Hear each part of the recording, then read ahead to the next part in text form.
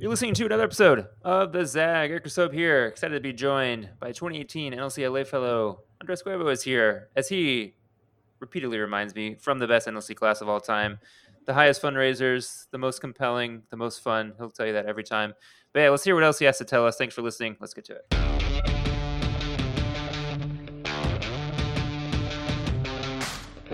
Andres, what do you remember about the 2018 crew at this point? It's hard to believe it was almost 3 years ago.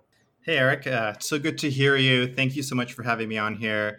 I think the 2018 class to me is just family, right? Like we just built a really incredible sense of camaraderie and fellowship. And it's amazing that, years later, right, up to this point, 2 years later, we're still really close and connecting.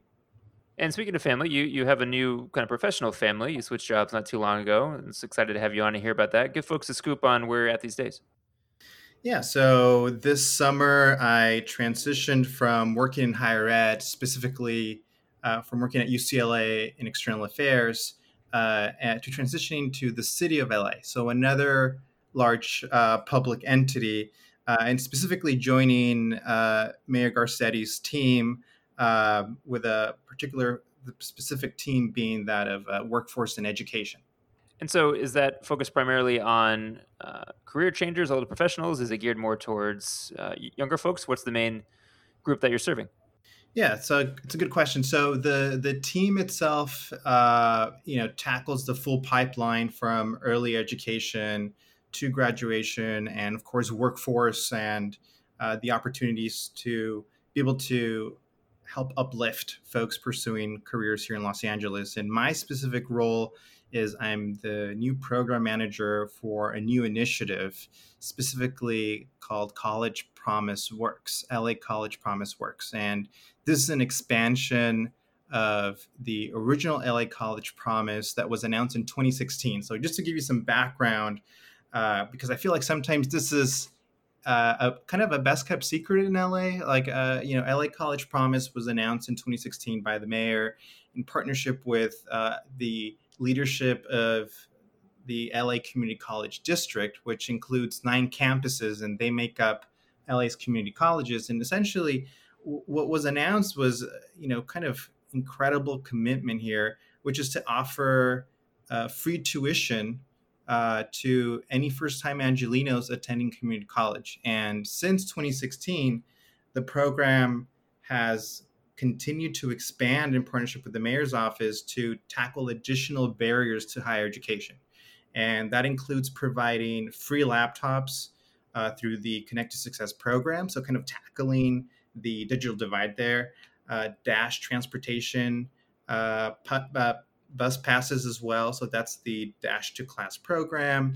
And then the most recent Before Promise Works was an immersion travel abroad program, pre-COVID, of course, via the mayor's Young Ambassador program. So all of this is to say that the vision here is Los Angeles serving as a model for what a city of graduates could look like, right? And how many barriers to higher education can we really address to really empower students to not only pursue the careers of their dreams while they're earning their education, but also allowing them to be able to live their full life. So Promise Works tackles another layer, and this is specifically jobs. So LA College Promise Works is a jobs program where we're bringing a team of career coaches that are going to be serving all 9 community colleges and specifically Promise students and providing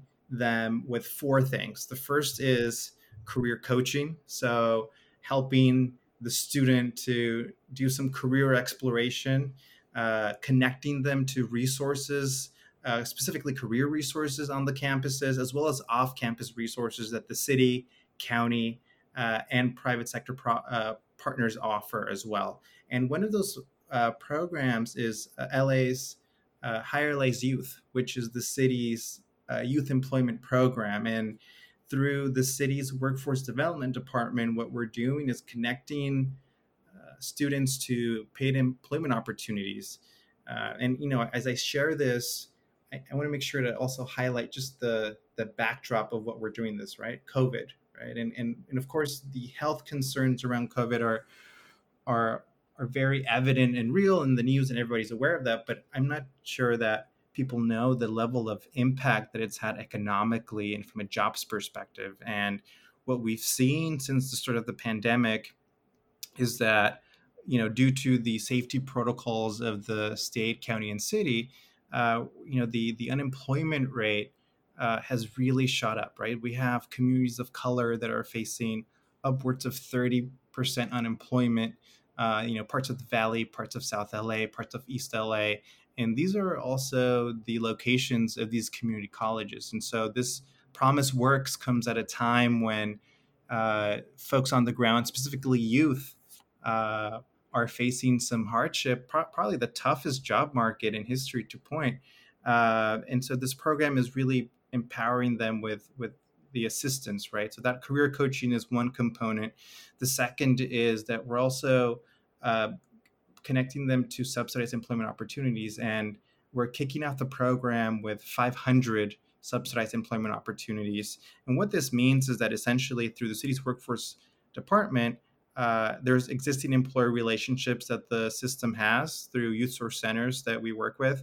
And it's a matter of connecting the dreams and aspirations of the students, but also students that might just need some help at home right away, right? We have students that maybe their parents have been laid off or they're being furloughed, that the student is often faced with a choice between pursuing higher education uh, or finding a part-time job. So we're telling them through this program that they don't have to choose, right? You have a career coach that's going to guide them and equip them with the skills necessary, help them with interviewing, cover letter and resume writing, and referring them to jobs programs that can lead to an actual paid employment opportunity. So we're really excited. We just announced this actually last Thursday at a press event, socially distant press event that was live streamed. And we're really grateful that it's received a really strong and really welcoming reception among families and students. And it's just another incentive for Angelinos to pursue higher education and to really maximize this program, right? Because it's the deadline to enroll this fall into community college was just extended to September 15th. And so we're telling them that not only do you get free tuition, a Chromebook, a bus pass, but now you also get a full career team here that's going to help you be placed into paid opportunities and internships. Good stuff. When we come back with Andy, we'll talk a little bit more about what he's working on now and also neighborhood council. Stay tuned.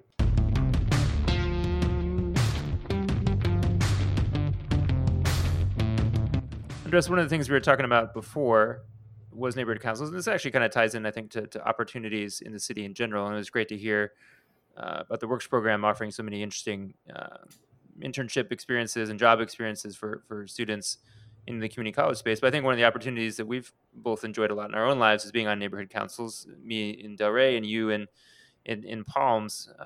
Yeah, what do you think it would take to get more youth involved with local neighborhood councils and maybe just people in general have more awareness of what's going on?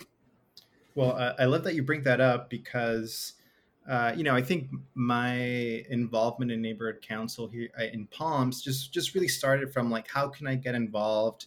What can I do to just give back to the community and to our city, right? And I feel like neighborhood councils, I think you know this, right? Like they get such a bad rep because so many of them, and just to give folks some perspective, there's over 100 neighborhood councils in the city of Los Angeles, representing every little neighborhood in the city, and they're publicly elected officials that serve on a board that get $40,000 from the city, and they have a responsibility then to steward those funds and really also advocate for their neighborhood to their city council member and to the city in general, right? And so I think if you think of it from what it offers, I think there's a real opportunity here for progressive change in the city, right? Like if a neighborhood council, let's just talk about homelessness, right? Like it's an increasing issue. And if